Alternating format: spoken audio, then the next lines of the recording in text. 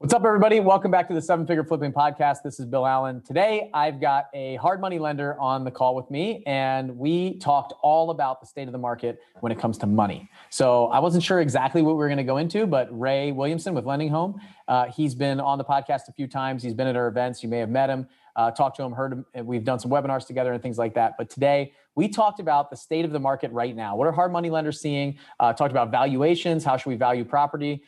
What's the cost of money right now? What are some tips about going out and getting money, reducing your rates, things like that? And we made a huge announcement, a very big special announcement at the end of the podcast. So you've got to listen to it. There's some really good stuff and announcement that I think you're going to like. We might be giving something away very, very soon for you. So stick around to the end of the podcast. And here's Ray Williamson with Lending Home.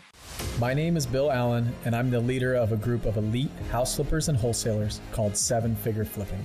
We don't brag or show off our success, but instead let integrity and stewardship be our guide. We are dedicated to helping people unlock the freedom they desperately need. If you ask other real estate investors, they will say to keep your secrets quiet. But we believe in abundance, not scarcity, and that's why we are the elite. We are Seven Figure Flipping, and this podcast is our playbook. All right, what's up, everybody? I'm really excited about this interview today. Ray and I have got to know each other. I think we probably know each other for like 3 or 4 years at this point. Yep. I remember you coming to the one of our Flip Hacking Live events, meeting there, and just getting along really well and building a relationship. And been on the podcast a few times before. And obviously, a representative of Lending Home and Seven Figure Flipping work really well together. We have some great programs together that we've worked on over years, you and I, trying to get them up and running and launched and announced. And it's just been amazing. And you guys have done a lot of stuff with us. And we have some really cool announcement that we're doing together at the end of this podcast. But I'm going to do the interview first. So stick around to the end. We're going to make a really cool announcement, something that we're doing together. We kind of partnered up on something. And I think you guys are going to be really surprised and enjoy it. So Ray, if you just want to take a minute, just tell everybody who you are, if they haven't listened to the previous podcasts or anything else that we've done together, any of the webinars or anything, who you are, what you do, and a little bit about Lending Home. Got it. Well, I appreciate you having me. I have been with Lending Home just over 6.5 years. So spent probably maybe the first 3 years of that running all of their operations, and then went out into a new business development role as a director, really just looking to assist the company in growing more our experienced borrower channel of business over the course of the last 3.5+ years. So as you could probably imagine, I have a pretty good sense of how we've evolved from closing 35 loans in a month when I first started to just over 1,000 last month. So that's not a short period of time, but certainly a significant amount of business that we've been able to be the hunter. And now we feel like we're the hunted, if you will.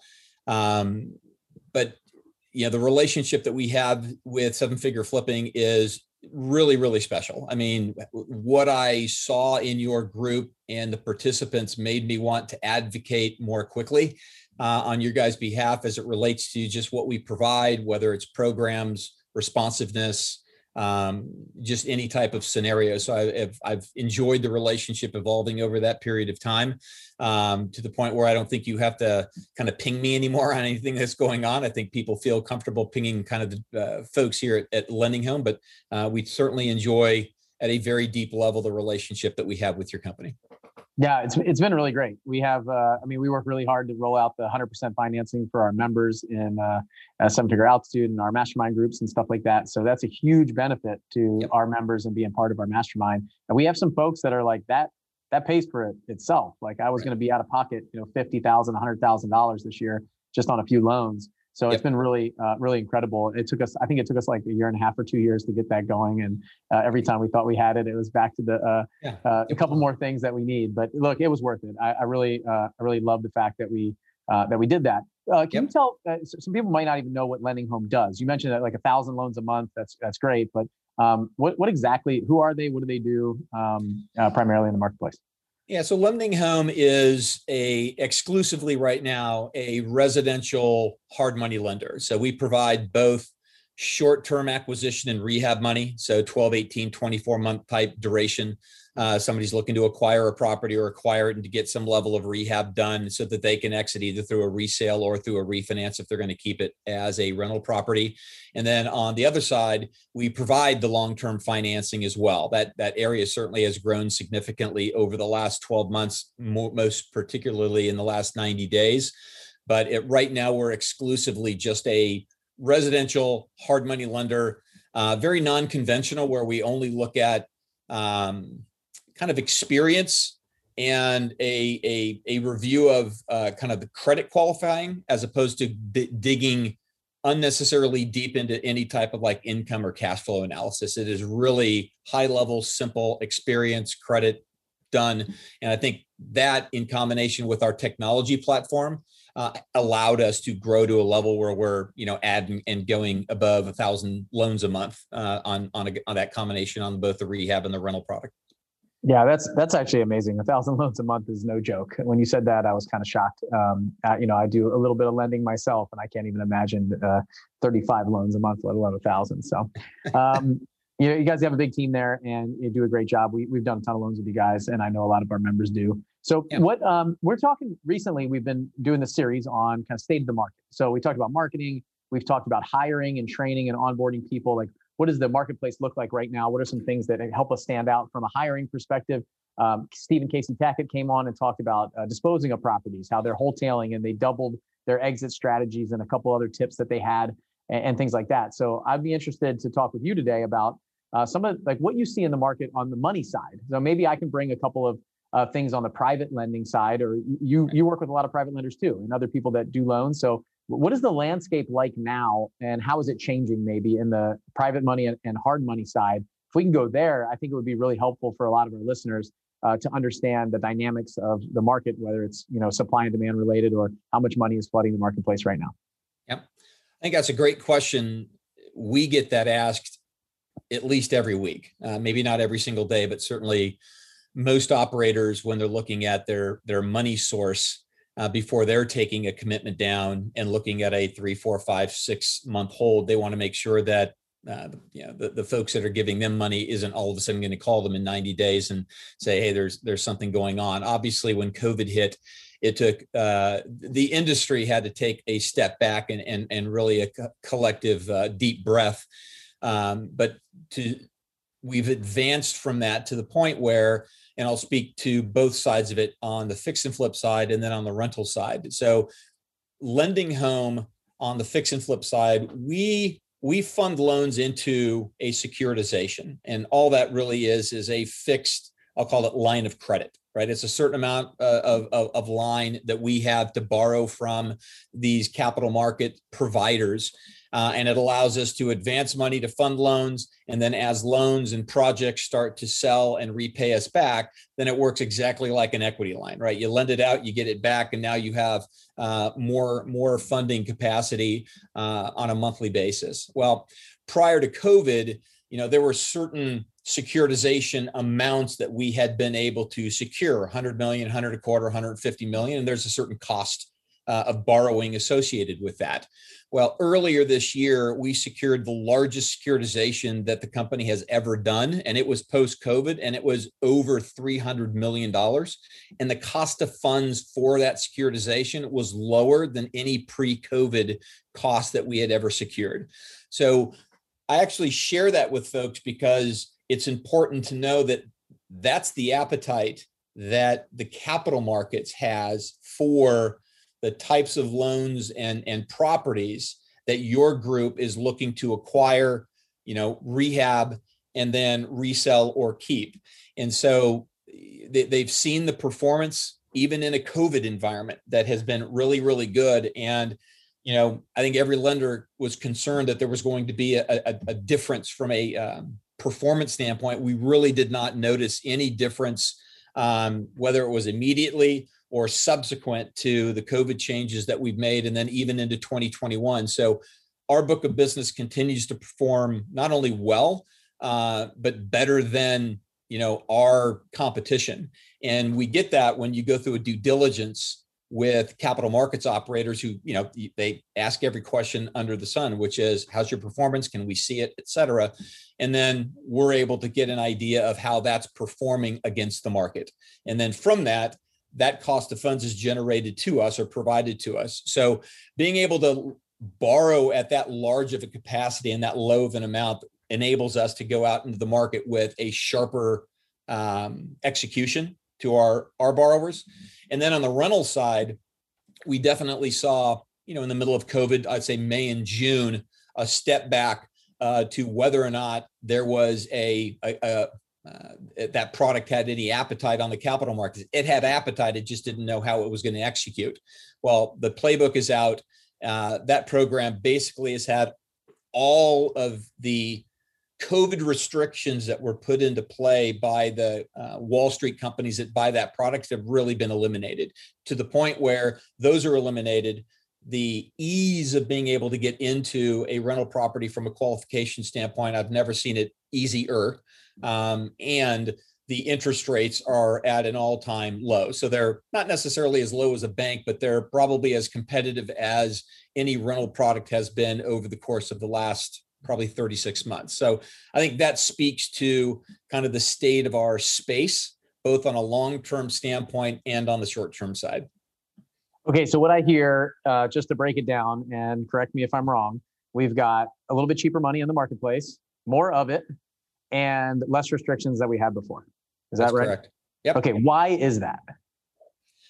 Performance, I think, and I can only speak to Lending Home, but I mean, the performance in the industry just from other lenders, I think, speaks to this as well. When you're a lender who's closed over 32,000 loans, over $7 billion, you can start to establish trends, right? And so one of the things that I think has separated out Lending Home from other lenders is both our technology platform that actually enables folks to use it intuitively and get loans closed, as opposed to just using it for a place to see a rate, right? Technology is a website, but if it's not something that somebody can use to actually upload documents, facilitate transitioning loans into processing and underwriting, et cetera, giving an idea if it relates to status without having to get somebody on the line or sending an email, et cetera. That's what I'm talking about, sort of that user interface as it relates to that.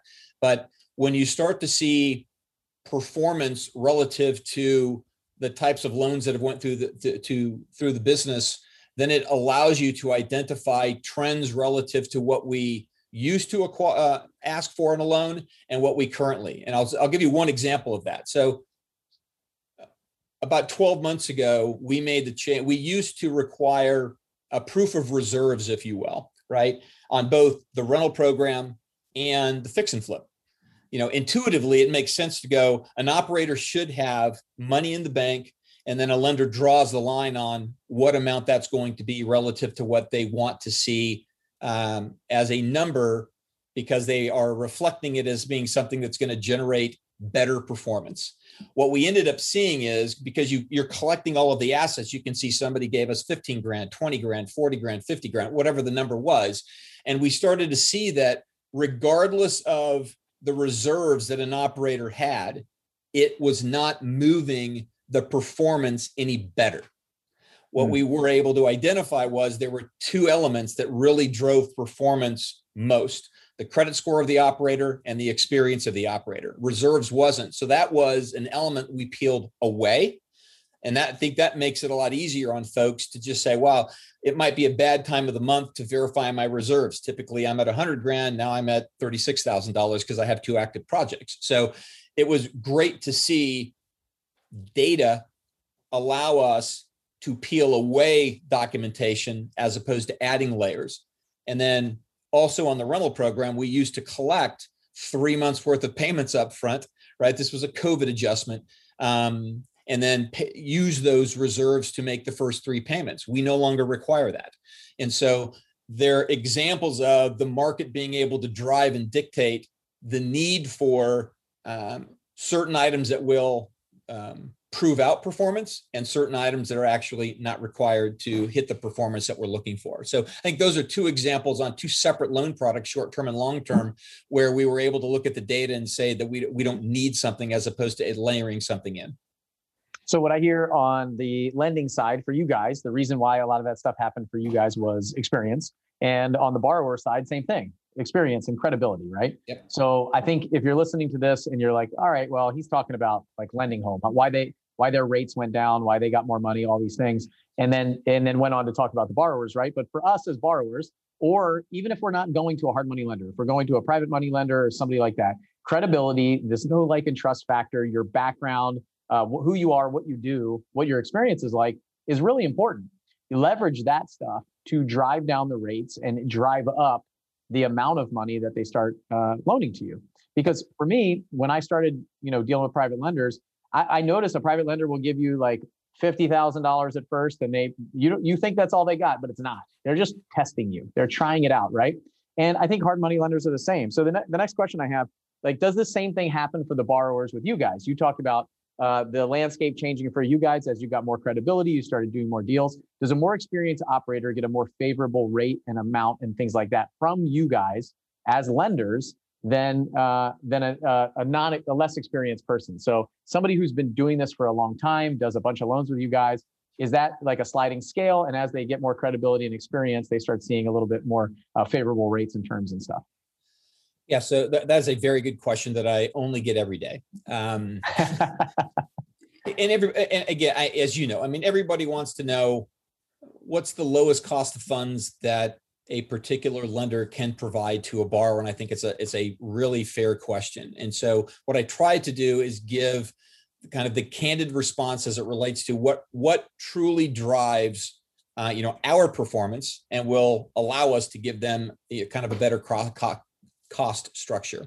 So the two main drivers for us are experience and credit score of the operator. Those are the two things that we've seen drive better performance or less than better performance. So we've made two cuts as it relates to how we look at credit scores, 660 and 720. This is on the fix and flip side. And so we tend to have a sharper price at the higher credit scores. And then I'll call it more of a normal rate sheet, if you will, price at the 660 plus score.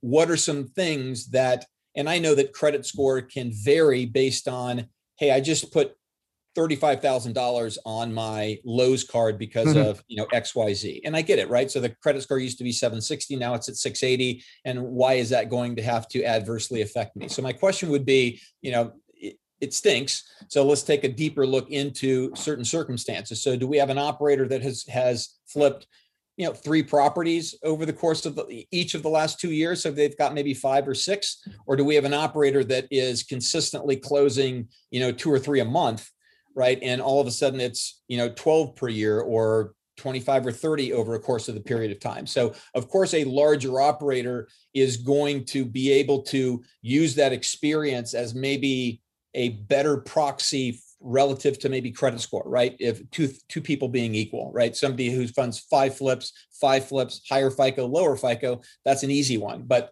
we will default to the operator that has way more experience because that has proven in our model to be a better performance for us, an indicator of really great performance. The second one is an operator in an area where the loan amounts tend to be slightly higher. Right. I think a lot of people like to use that phrase, more meat on the bone. Right. So if the loan amounts are higher, then obviously the interest on that loan amount, the points on those loan amount are going to be higher to the lender. So if there's a little bit more meat on the bone, if you will, then there might be an opportunity for us to be slightly more aggressive with the appropriate operator. Right. And then the third area is the duration. So how long does an operator take to really get in and out of a property? So if somebody's getting in and out quickly, which is the goal, right? I mean, that's everybody's goal, is to get in and out very quickly. It's just, what's your definition of quickly? Is it 30 days or 45 days? Or do certain properties tend to stay on? Maybe it takes 4, 5, 6 months, depending upon the area that you're in. Maybe you're in the Northeast, so it's inclement weather at times.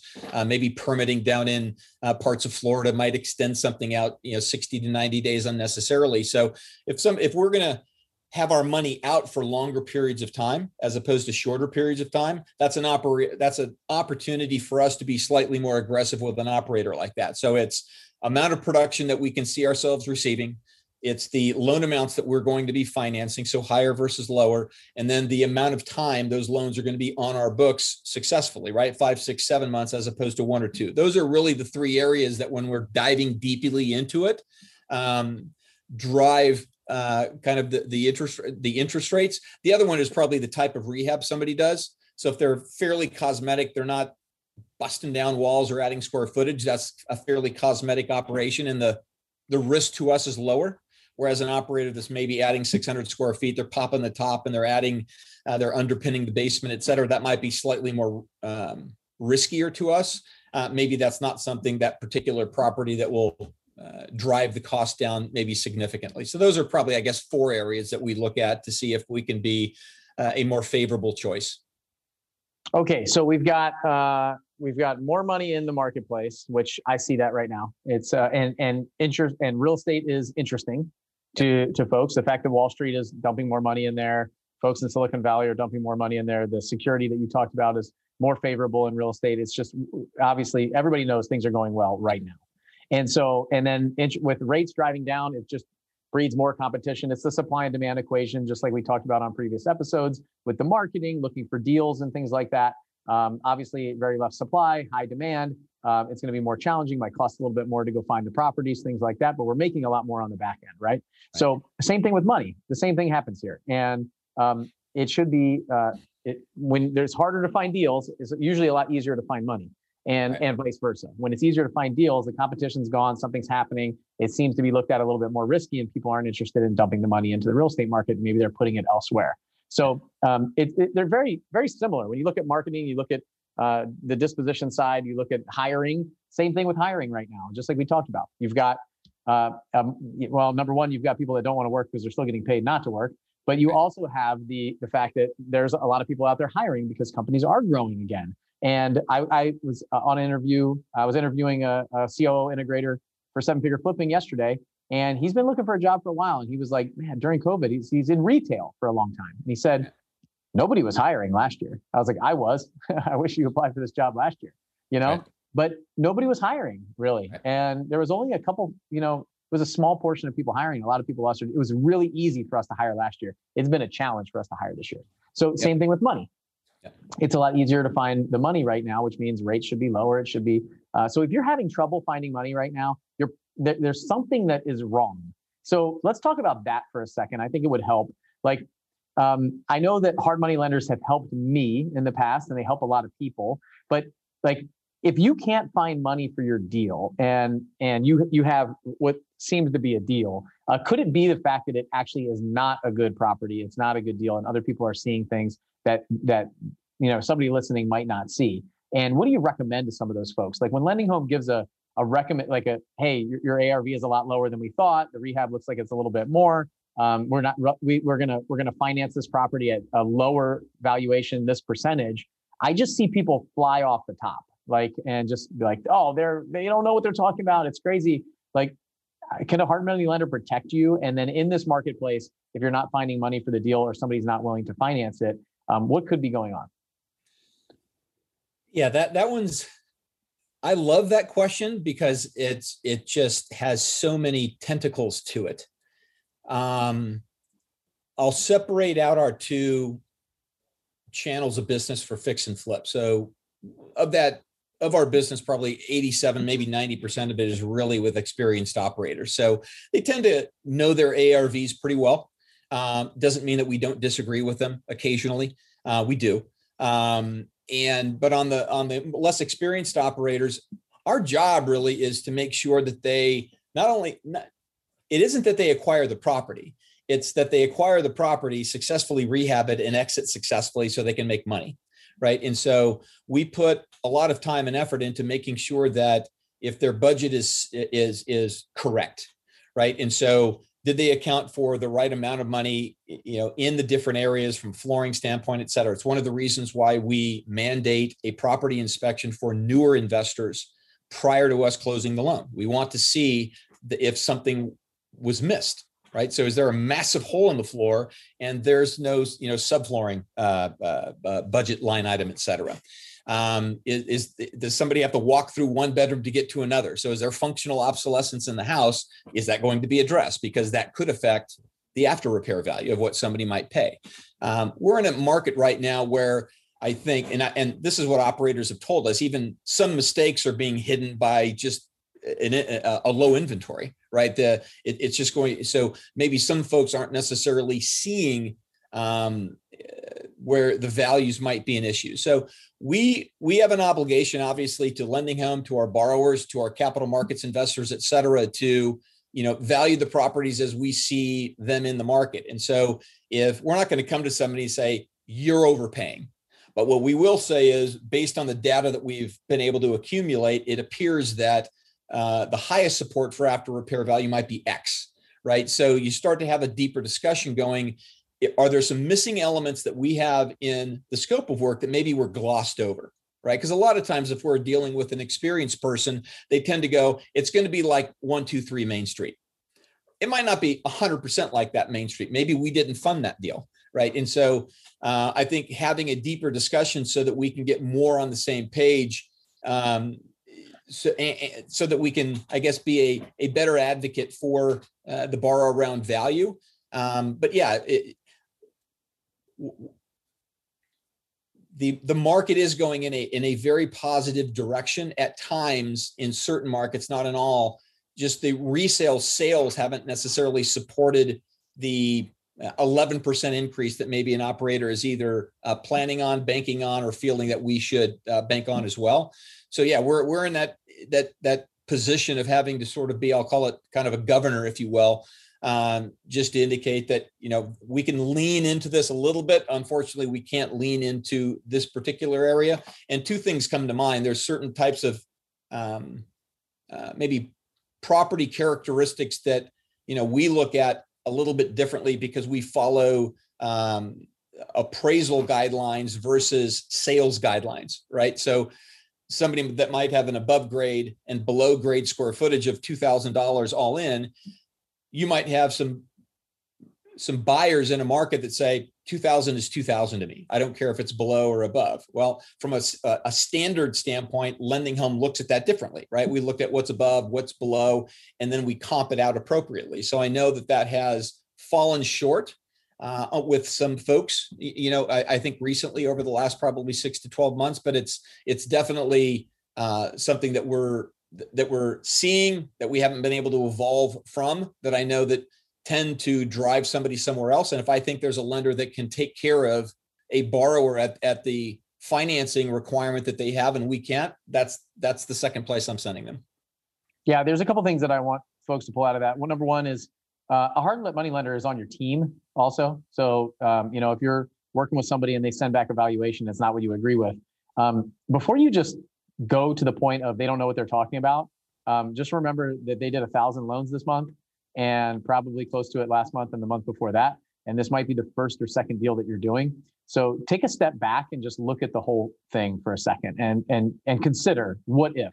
There's a couple of times where I've had some people that are in my corner that are like great friends of mine and great at what they do and way more experience than me that told me not to do a project.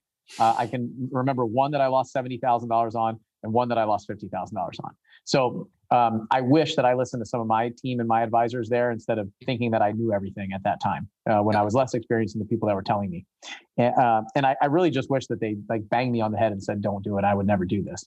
But they were like, I'm just not really interested in funding this one because of this, this, and this. And I was like, all right, I'll go to the next one. Yeah. And so that's one thing. The other one you talked about was sales versus kind of appraisals and things like that. So we talked about it on a couple of previous episodes, and things we've been talking about state of the market recently is daily the prices are going up. So people are pointing at, oh yeah, but this house is under contract for $20,000 over list price. I just listed one for 160. It closed at 185. It's crazy. But I planned the ARV on that house at 160, not at 185. I got 185, it was great. If I planned the ARV for 185 and got 160, I would have been in big trouble, right? So how do you guys, and I want to make sure I ask this question correctly, because I want to go down a road of, in a market like this, where things are going up so fast, like how do you guys, and how do you recommend that we as flippers evaluate our ARVs and things like that? Do we look at past 1 month sales, past 6 months? Are you guys looking at, just post-COVID or pre-COVID rates or things like that? Because I remember I did a show about a year ago and we were talking about, actually it was like about 6 or 7 months ago. And we're talking about like, be careful about projecting too much appreciation going forward. You really have to watch out for that, because it will bite you at some point, even if it just flattens out or dips, or like, I don't ever plan for this over asking price right now, because if I did, I'd be in big trouble. Well, right now I'd be fine, but tomorrow, who knows? So a lot of times we're buying properties and we have to look at 90 days from now, 120 days from now, 30 days from now, 6 months from now, depending on, maybe years from now, if you're doing a bunch of big new construction stuff. So how do you guys do it? What do you recommend? Like, what's the best practice for us? Man, you are nailing all the ones that are 18-minute conversations and not 3 with me on the phone. I think the biggest thing to probably communicate is we are not in the speculation game.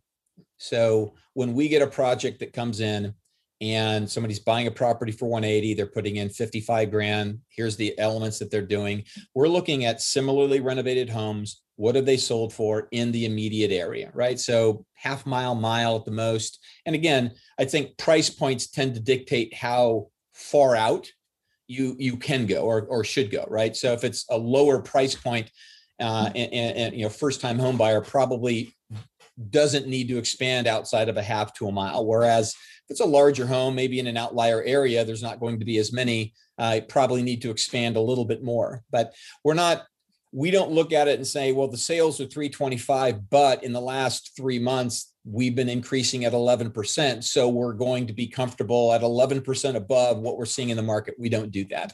We see what have things sold for recently. Our book of business is typically reselling within, I want to say 4 months, maybe 5 months. So this is not an 18-month lookout period where we're like, we have no idea what the market may or may, it's pretty accurate that what we're doing.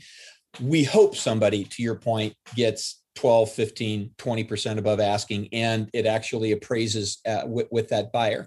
But our job and how we do it is we look at what the market is today, leading up to it, probably over the course of the last 3 to 6 months. We'll extend it to a year, depending upon property location. If we need to lean into something, maybe there's fewer comps. What we're looking for is what is the activity recently. So if there's a lot of activity, it makes our job a little bit easier, kind of leaning into maybe something that's toward the higher end. So if that property variant seems to be properties selling between 325 and 345, but there's a lot of activity, a lot of listing, a lot of pendings. We don't necessarily count pendings, but if the pendings are still on that upward trend, we can see that we could probably land closer to, if not at the higher end of that variance, as opposed to if we're not seeing anything in the top of the market's 3.25, and we have an operator that's saying, I'm going to sell it, my ARV is 345 and 340, if anything less than 345, their terms would change. I think that's an important piece, because whether we disagree on value or not, if the terms don't change, nobody should care, right? And so if terms change, then all of a sudden that's when we start to have that discussion. Then it comes down to digging into 2 things. What are the properties that particular operator used to determine that was going to be their exit price? And then digging deeper into the kind of the narrative behind the rehab, because sometimes I think an appraiser gets lost in numbers, right? 8 grand for a kitchen, 4 grand for flooring, et cetera, and they can't see the picture, right? But if an operator has done, this is going to be exactly like the 3 properties I've done in the last 4. Here's a Zillow link to all of those. Now, all of a sudden we can see, right, what this thing's going to become, as opposed to almost blindly figuring it out. I think those have been very helpful in being able to help us. I always use the word lean into, because you're either going to lean away from where somebody needs to be, or you're going to lean into it. And hopefully, if there's a disagreement, but if there's stronger, compelling items that we can kind of understand, we're absolutely willing to kind of lean into an area or a number that actually exists in the market. Okay. I love it. I think that, if you're in an area right now that has 1 month of inventory or less than some of these, it's unlikely that it's going to go to 6 months of inventory by next month. And Correct. you mentioned most operators are like 3 to 4 months. This is about right. Like, just look at your timeline, your hold time. People ask me this same question all the time. Like, what's the market going to do? Let me get my crystal ball out. Let me take a look. But to go from 1 month inventory to a buyer's market in the next few months is very unlikely. So like, look at that, but don't plan, like you said, don't plan for 10% month over month appreciation either. And start saying, well, in 4 months, my property is going to be worth 40% more than it is right now. Like, no, it's not. So, and if it is, good for you. That's the cherry on top. Yeah. Like that's what you get for, and I've seen some people that are like, man, it took me an extra 6 months to renovate this property from what I thought it was going to. And I am so happy right now.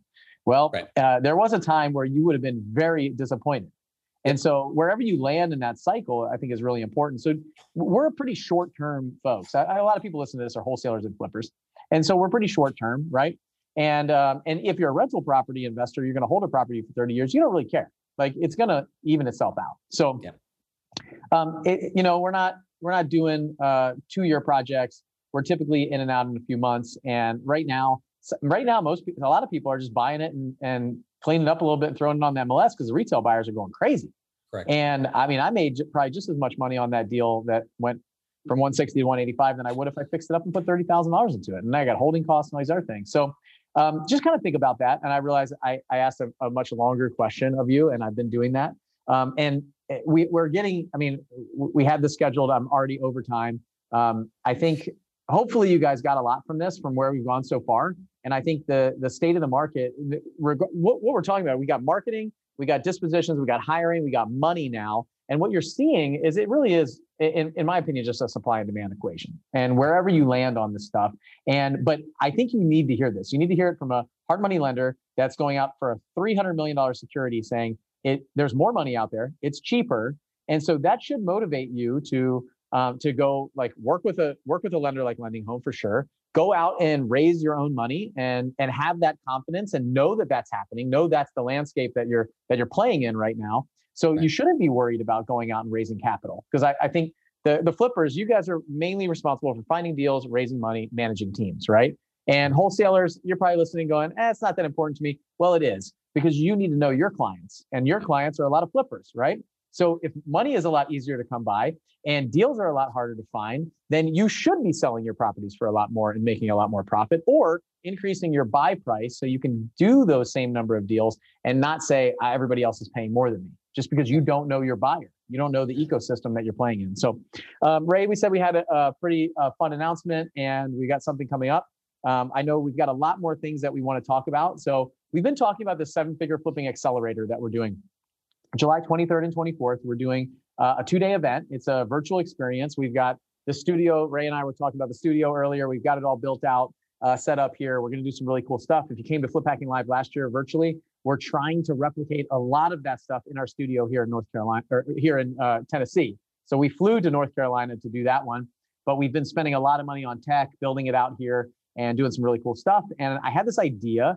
And so I reached out to Ray, sent him a message. We jumped on a phone call real quick, and I told him what I was thinking. And I don't know what he thought.Maybe I'll ask you in a second. But it's like, I get these. I'm just sitting here going, oh, what if we could do this?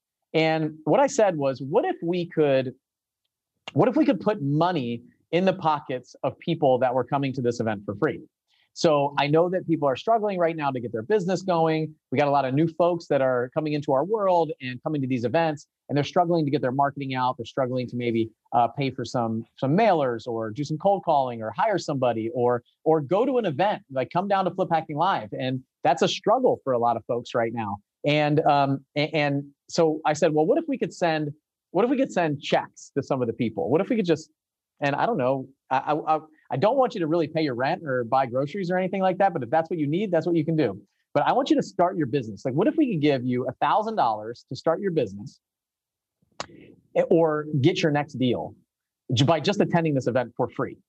And so I called Ray and I said, hey, we've done a lot together. Would you guys be interested in sponsoring this event and coming in and speaking, adding value, be a sponsor, and participate in this, and basically fund 5 flippers or wholesalers that attend the event to give them $1,000 towards their their journey, like their business, their startup, whatever it is for you, if you're the winner. So we talked about it for a while. We're still working out how are we going to pick these 5 winners? But that's what I saw, and they agreed. They're going to sponsor the event. It's absolutely amazing. So we've got $5,000 now in the pot that we're going to give away at this event. So not only can you attend for free, but you can win $1,000 towards your business. And it's not like we're going to give you $1,000, but it's credits to the 7-figure flipping events or masterminds or any of that stuff. Like we are going to, we like to email checks because e-checks are a lot easier than getting in the mail, but we'll mail it to your house or we'll email you an e-check and it will deposit it right in your account. No strings attached, nothing like that.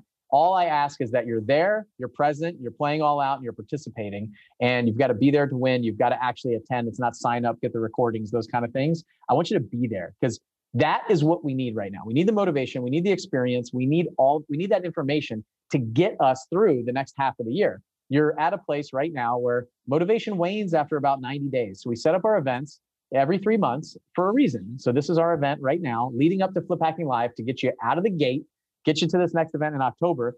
And we're going to bring in Ray. And I have a list of things that we wanted to talk about. We wanted to talk about growing your business, how you can accumulate more rental properties easily. Want to talk about new construction, some new things that you guys are doing with technology to make underwriting and valuations a lot faster that I didn't even get to ask you. So Ray's going to come back to the accelerator. He's going to give a presentation along with nine of us. I'm going to give a presentation. I've got a bunch of other people coming in. It's going to be absolutely amazing. And you have to go. So if you cannot miss this, where else can you go to a free event, spend 2 days, get thousands of dollars of value, and have the opportunity to get $1,000 check sent to you? So I'd like to do that. So Ray, what do you think? I think you just explained why it made it easy for us to say we're in. I mean, I think we try to add value. It's really cool that somebody they're going to be all in for the 2 days. It's a random draw that somebody's going to have that might really either kickstart somebody coming into the space, or it might accelerate somebody that's already in the space. And either way, I think getting educated from the folks that you're going to have on the virtual stage, if you will, whether it's, us or some other folks, that really is going to say something's going to resonate with them from one or more of the speakers. And I think that's the all in. Yeah. And so I don't want to give you guys any excuses not to attend and participate. That's the biggest thing. You can sign up for these things. We get a lot of people that opt into these things. Last year we did this. We had over 1,000 people sign up to attend, and we had about 350 to 400 people online. So you're already like the 1% of people that are out there trying to grow, become an entrepreneur, do all these things that you're doing on top of probably your full-time job or whatever else you do. But like what I want to see people commit, and I want to encourage that, and I want to reward them. So I want the people that are showing up, that are participating, they're playing all out. We're going to find a way to make sure that we can get you guys in the running and in the drawing for this $1,000 each. So we're going to do 5 of those, and I'm really excited about it. I'm thankful to Lending Home. I thought it was kind of a little bit of a Hail Mary, just reaching out to you. It didn't take long for them to say yes, and I'm thankful they did. And it's really nice to have somebody that can see what you want to do and believe in you. So there's a lot of like mutual respect here, obviously, that they know that we put on a great product. The event's going to be really great. You have the opportunity to speak with you guys. And I know that, if you do business with them, I like to bring people onto our stage and into our world that I've done business with, that a lot of our members have done business with and had a lot of success with. So if it means anything to you, if you're listening, Lending Home obviously gets my vote of confidence and support. And we've done some really great things together. I'm always thankful to work with you. And Ray, I really appreciate your time and coming on here. Like, it's the most valuable thing that we have. And I took a little bit more of it than you expected. So thank you. If you're listening to this, go to 7figureflipping.com/accelerate. So 7figureflipping.com/accelerate. The link will be in the show notes, in the Facebook post, wherever else we post this, Instagram, all over the place that the team puts this out. But you can go to that link and sign up. And we'd love to see you there. We'd love to be a part of it. Ray's going to speak, like I said, about this rental loans. If you have more questions for him or anybody else on the team, this is going to be a great time to come, and we'll make sure that you guys get that stuff answered. If we can't answer it live at the event, we'll make sure that you get the answer afterwards. We really want people to come learn more about money lending, about raising capital, about all that stuff, and how you can get your deals funded. And Ray, anything? Oh, where can they find you if they want to talk to you? kind of in the meantime, or get a hold of Lending Home, where's the best place for them to go? Or maybe they have a deal right now that they want to get funded. Yeah, I mean, they can just find out things in general about Lending Home, lendinghome.com. You can go to lendinghome.com/Ray, or you can just email me at ray@lendinghome.com. So depends on how granular you want to be if you have a live deal. So, or just want to find out about us in general. Those probably the three best ways. Awesome. One more question. If they have a deal right now that they want funded, like, are you the person to talk to, or they submit it online on the website? What is best for you? I mean, the website's built for them to be able to go online and do that. What I would say is, if it just for some reason doesn't feel like it's moving it forward, maybe there's some questions that you don't think that you should being asked on those. Again, Ray at Lending Home. I will either answer them personally, get you in front of the right person that will. So awesome. Yep, I've always been impressed with Ray giving out his personal information all the time, offering to help. He's helped a lot of our members, and anytime they need something, he's there. So it's really great. Lending Home is very lucky to have you for the last 6.5 years, and I'm really happy that you came to that event a few years ago. We got to know each other and have done a lot of things together. So everybody go to sevenfigureflipping.com/accelerate. You'll be able to see Ray there. You'll be able to see me there. Stephen Casey Tackett. We've got a lineup. Tyler Jensen. I just did a podcast with him. It's going to be absolutely amazing. That's just a handful of the speakers that we have. Life-changing event. It's going to set you up for success over the next 3 months leading up to Flip Hacking Live. And then I hope you attend that event and see us there. Lending Home's been there for the past few years, and I'm sure I'll be reaching out to them to attend as well again. So, all right. Anything else, Ray? You good? No, I really appreciate the time. I think this has been worthwhile, hopefully, for folks, and look forward to chatting with them in July. Late July. Always some great information. I think the state of the market is really important when it comes to all of this stuff, and money is no different. Money is, it's, I don't know, a lot of people get stuck on that, but it's everywhere right now. And you really need to go out and get it and get it fast and get 100% of it. Get 100% of that financing with Lending Home. And if you guys are interested, we have an amazing program with them too. They do a great job. So I'll see you guys at the accelerator. Ray, I'll see you there. I really appreciate it. Thanks. Bye, everybody. We'll see you on the next podcast. All right.